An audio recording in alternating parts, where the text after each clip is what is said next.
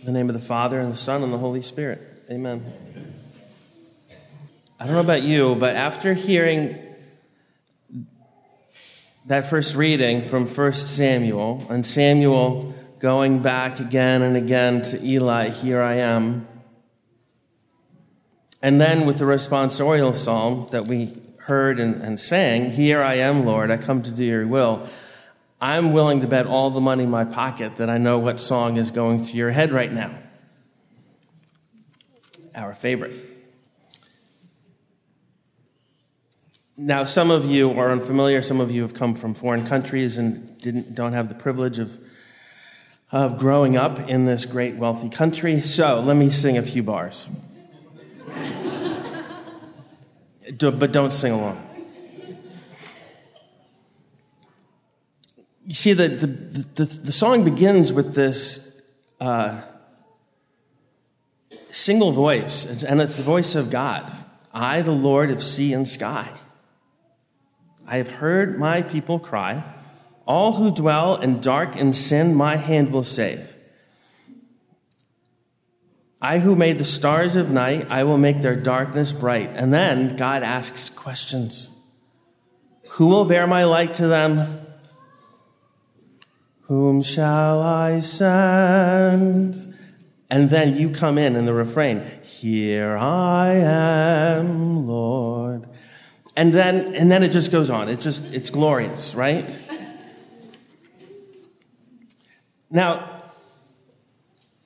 especially when you hear the refrain continue, "I have heard you calling in the night. I will go if you lead me. I will hold your people in my heart."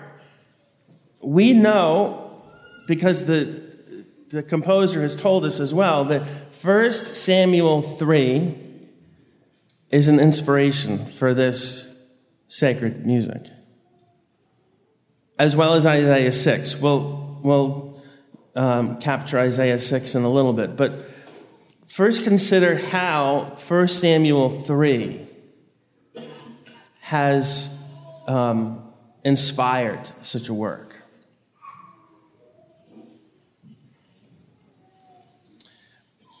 Notice that Samuel's response, "Here I am," was what he was saying when he was talking to the wrong person with the wrong idea of what was going on. "Here I am, Lord," wasn't the response that he was making to God. He thought Eli was talking to him. What did Eli tell him when he finally realized what is happening? "When you hear the Lord speaking, say, 'Speak, for your servant is listening.'" "Speak, Lord, for your servant is listening." That should be the refrain. That's what he was supposed to say, and what he did say when he knew that it was God speaking to him. And then the story goes on, or rather it cuts off.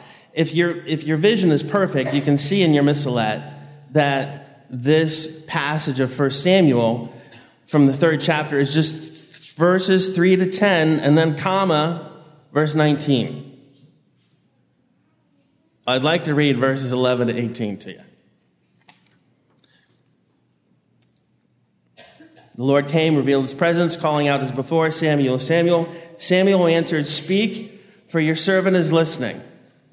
Cue verse 11. "Then the Lord said to Samuel, 'Behold, I am about to do a thing in Israel, at which the 2 ears of everyone that hears it will tingle. On that day I will fulfill against Eli all that I have spoken concerning this house, from beginning to end. And I tell you that I am about to punish his house forever, for the iniquity which he knew, because his sons were blaspheming God, and he did not restrain them.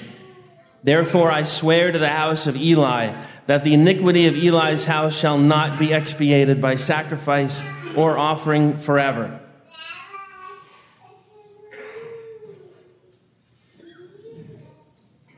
I missed the verses that are about that. What is God saying? God isn't saying, "Who's going to do my work?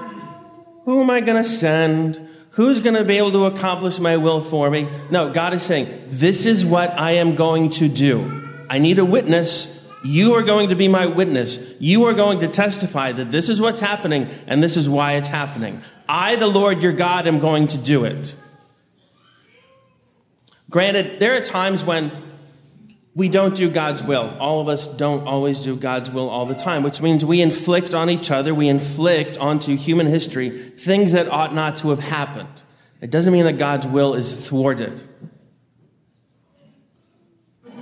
God still accomplishes his will. Now, remarkably, what's really beautiful, there's a really beautiful response from a imperfect servant of God that's about to come here as I continue. This is verse 16. Samuel lay until morning. Then he opened the doors of the house of the Lord, and Samuel was afraid to tell the vision to Eli. But Eli called Samuel and said, Samuel, my son. And he said, here I am. This last time that Samuel says, here I am, I don't think he was terribly confident or eager. I think he was rather thinking, I wish I weren't here. I am here, but I really wish I weren't. And Eli said, what was it that he told you? Do not hide it from me. May God do so to you and more also if you hide anything from me of all that he told you.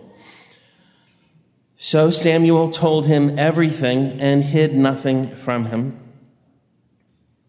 And he said, it is the Lord. Let him do what seems good to him. It's not quite equivalent to Our Lady at the Annunciation. I am the handmaid of the Lord. Let it be done to me according to your word. But it's the same fiat of God's will is going to be done. And it is good. And Eli is saying that about his house being punished, just as Samuel has conveyed the message. Samuel is not the agent of this punishment. He's the messenger. He's the witness. He's telling Eli, this is what's going to happen, and it will come from the hand of God. How amazing is Eli's response?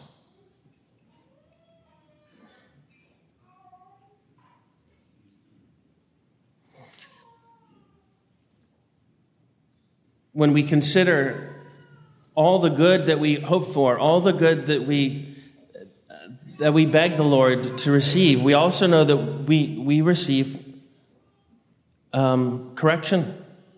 We receive punishment at times. How do we receive it? Consider Isaiah 6, another inspiration for the tune. Isaiah 6 is part of our liturgy every day. The prophet Isaiah, he catches a glimpse of the glory of God, just the bottom of God's throne. He sees the angels in glory surrounding God, praising him and worshiping him. And Isaiah's face is to the ground in humility, knowing that he is a sinful man. He does not deserve to be in the presence of God like this. God takes a hot, burning coal and puts it on Isaiah's lips to purify him, to burn him clean.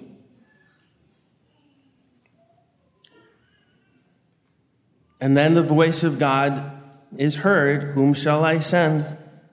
Who will go for us? And Isaiah says, here am I, send me.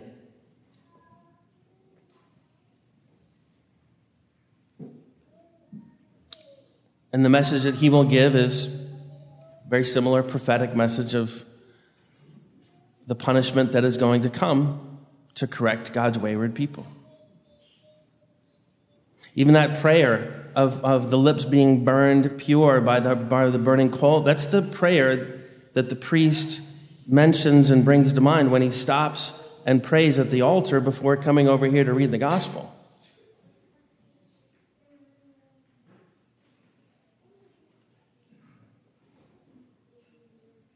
And what does Isaiah witness the angels singing as all of this is going on? They're praising God, covering their eyes, covering their feet, hovering with their seraphic wings, singing, "Holy, holy, holy, Lord God of hosts." That is their song. That is the song of being witness to the glory and the majesty of God. It's their song. They let us sing it. Consider what these words introduce for us. We hear these angelic notes, holy, holy, holy. Then we continue to sing a song that is not of our own. And then we're in relative silence, and we hear the words of the Eucharistic prayer. The prayer of the priest addressing God. And very specifically, the prayer of Christ, our Savior, to God his Father. And in this dialogue between God the Son and God the Father, what is happening? Christ is taking upon himself all the punishment that we deserve for all of our sins.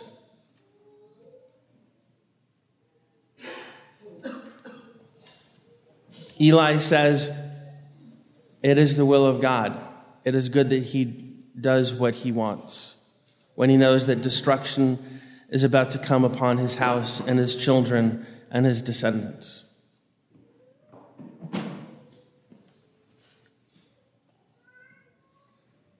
Christ comes into our human family, takes upon the destruction that we deserve for all of our sins,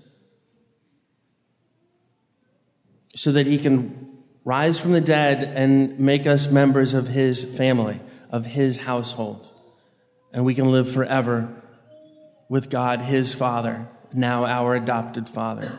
When the Eucharistic prayer is over, what do? We all stand up and we take our Lord's words on our lips in the Our Father.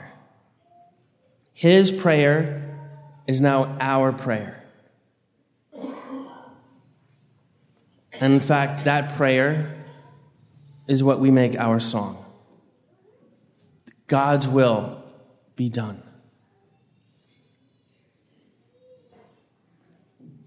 As we catch glimpses of this mystery, as the epiphanies happen and the veil is pulled back and we catch a glimpse, we have some interior experience of the reality of what God has always been doing.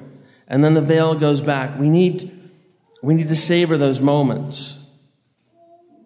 A moment in prayer, a moment in Mass, a moment in study, a moment of reflection. And realize that is just the first taste of the glory of heaven, which God permits us to experience here on earth. In the name of the Father, and the Son, and the Holy Spirit.